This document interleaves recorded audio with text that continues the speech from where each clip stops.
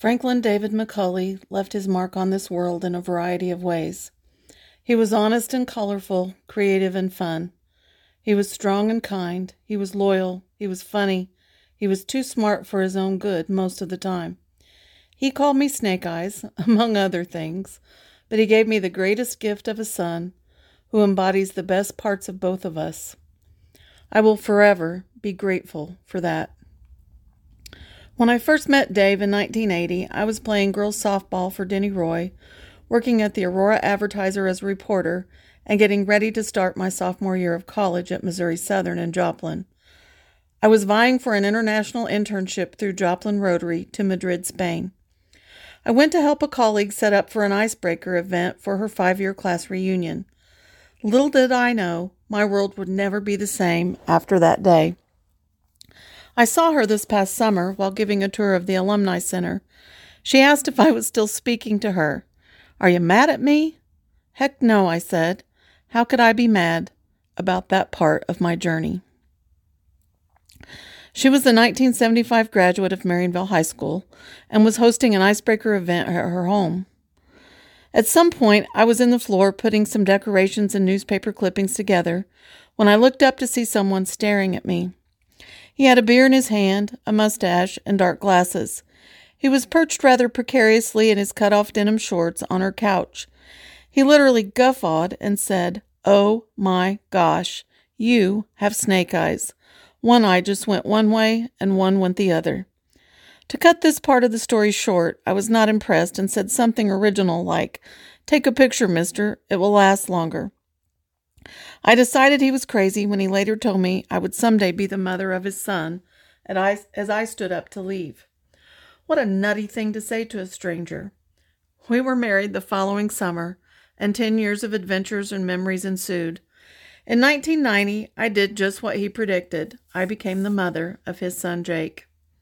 One of my favorite memories involves him coming home from a railroad stint in Texas and getting out his telescope. I was working as news editor at the Monette Times, and he posed the idea of having a community Halley's Comet Watch event at the Monette City Park that spring. I ran the idea by my bosses, and we wrote a few stories and invited folks to come join us. We talked to the science teacher at the school and rounded up another telescope or two. My boss, Wilma Invest, retrieved a few dollars from the petty cash drawer and sent us to the grocery store. We wrangled a big coffee pot from someone and bought a few packages of cookies and hot chocolate mix. I grabbed a handful of napkins from the counter. As the sun went down and the sky darkened, we put on some jackets to fight the chill in the air and talked about how the next time the comet would pass, in 2061, I would be a mere 100 years old. We crossed our fingers in the hopes that we wouldn't be drinking hot chocolate alone. In a few minutes, we looked up and literally gasped from our seats in the pavilion. As far as we could see up and down Highway 37, there were cars lined up at a standstill, waiting to turn into the entrance to the Monette City Park. We had some people from the ages of small infants to well into their 90s showing up to get a glimpse of Halley's Comet at our Comet Watch party. A few years later, we would watch the movie Field of Dreams. The scene with the cars where Kevin Costner's character truly realizes if you build it, they will come, always reminded us of our Halley's Comet Watch event. A few nights later, we would host a slumber party at our home on College Street in Aurora. We took an almost 3-year-old Cody Estes Murray, an 11-year-old Chad Estes, and a 14-year-old Chantel Metlock Miller to a field near Marionville to look at the stars and Halley's Comet. We put on our coats, grabbed a thermos of hot chocolate and a few blankets in the middle of the night. We made a big pile on the ground, looked at the stars while Dave told us what everything was, and how Mark Twain was born during 1835 when the comet visited, and died in 1910 when it came around again. In 1989 and 90, when we were preparing to welcome Jake into this world, David watched Lonesome Dove multiple times, entertained me with daily reenactments of Star Trek episodes and Andy Griffith quotes, and his own ideas of what we should name this new baby boy. We landed on Jacob because we liked the idea of the power of God's grace to protect him and us, embrace change, and renew the spirit. We chose Taylor as a tribute to Andy Griffith and our love for the old show. Besides, Neither Jacob Spock or Captain Jacob James Tiberius Kirk sounded quite right. I also told him that even though I was clearly married to Ernest T. Bass, we were not naming our child Ernest T. anything. When we decided to add 2 middle names and name Jacob David Taylor McCully, David danced around all day. The name was perfect. Our marriage ended in 1991. I will own my part of that, but I'm not talking about that today. It wasn't the ending to our story, though, as we remained friends and loyal protectors and supporters of our son. We had encountered several challenges, job changes, setbacks, and heartaches. We didn't always agree on the solutions in facing them. Loving him was never the issue. The truth is, he was easy to love, harder to hold. There's a song in there somewhere. We attended ball games, celebrations, and events together, and often discussed history, books, and movies. He told me I would find love again. I even loaned him money for a date. He also indicated he was probably not going to like it. My mom loved helping Dave, and to my crew, he remained Uncle Dave. My grandparents, especially my Grandpa Herman, thought he literally lit up the room with his talent and antics. There were many laughter-filled checker games that still resonate in my heart.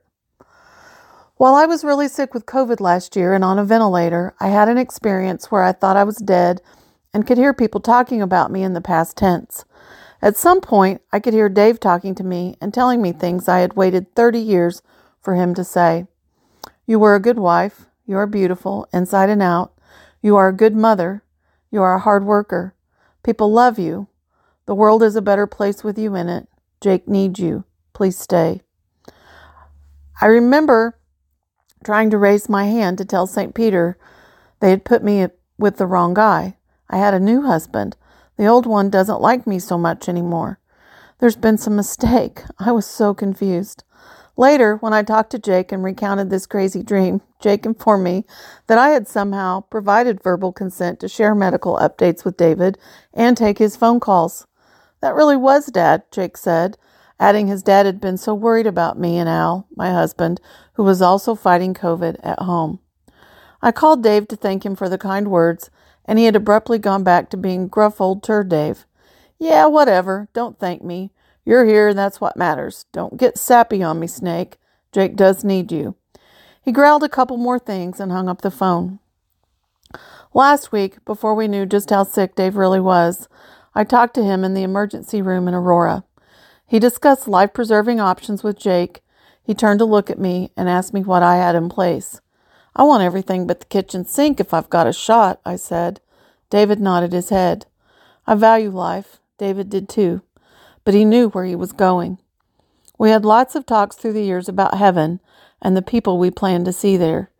He crammed a lot of living into his almost 66 years. I told him I remembered all of the kind words he had said to me a few months ago. I asked him if I needed to repeat them to him. He shook his head and whispered no. I joked and made reference to another movie and said, "Can I just say ditto?" He nodded. Jake rolled his eyes, looked over at Jake, and said, "Ditto, ditto, ditto." He then began to show us how to count with hand signals in railroad talk and even sang a little song. The next night, he would talk about the Chicago fire of 1871 and sang, "One dark night when we were all in bed, Mrs. O'Leary left a lantern in her shed, and when the cow kicked it over, she winked her eye and said, 'There'll be a hot time in the old town tonight.'" He was still being silly, still entertaining, and still teaching us something. He wanted Jake to sing with him. It was a sacred thing to watch. I made a couple of promises to David last week as the days passed and he was placed on a ventilator. I told him not to be afraid. The machines were helping him. The doctors and nurses knew what they were doing. I knew he could hear me. I sang another little song to him that we used to sing together. "This world is not my home." He furrowed his brow and scrunched up his face. "I know. You always made me sound better than I was, but I'm singing it anyway." We realized the possible outcome. One of those promises included sharing his stories and preserving his legacy. It will be difficult sometimes to tell them, with him not around to correct the details of those stories. He wanted people to know how much he loved them.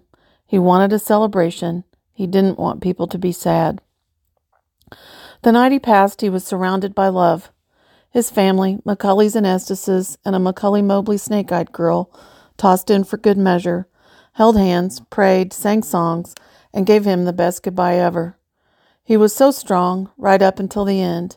He rallied enough to open his eyes, look into the big blue eyes of his son, and say, "I love you," one last time, as a tear appeared on his cheek. It is sheer perfection that he was there for the first breath of his boy, and his son was there to witness the last breath of his dad. I don't think he suffered. I think he lived a life on his own terms, right up until the end. He showed us how to live, how to embrace special moments, and how to move to the next dimension with dignity and grace. Thank you all for being a part of his story. It is a good one. He was truly one of a kind. He loved Christmas, and he is celebrating right now in heaven, pounding away at that keyboard that he loves so well. He has a front row seat to explore the stars that always had him mesmerized. He is truly healed and finally home. And in the words of one of his favorite characters, Augustus McRae from Lonesome Dove, who spoke to Woodrow as he was dying, "It's been quite a party, ain't it?" Yes, Franklin David McCully, it certainly has.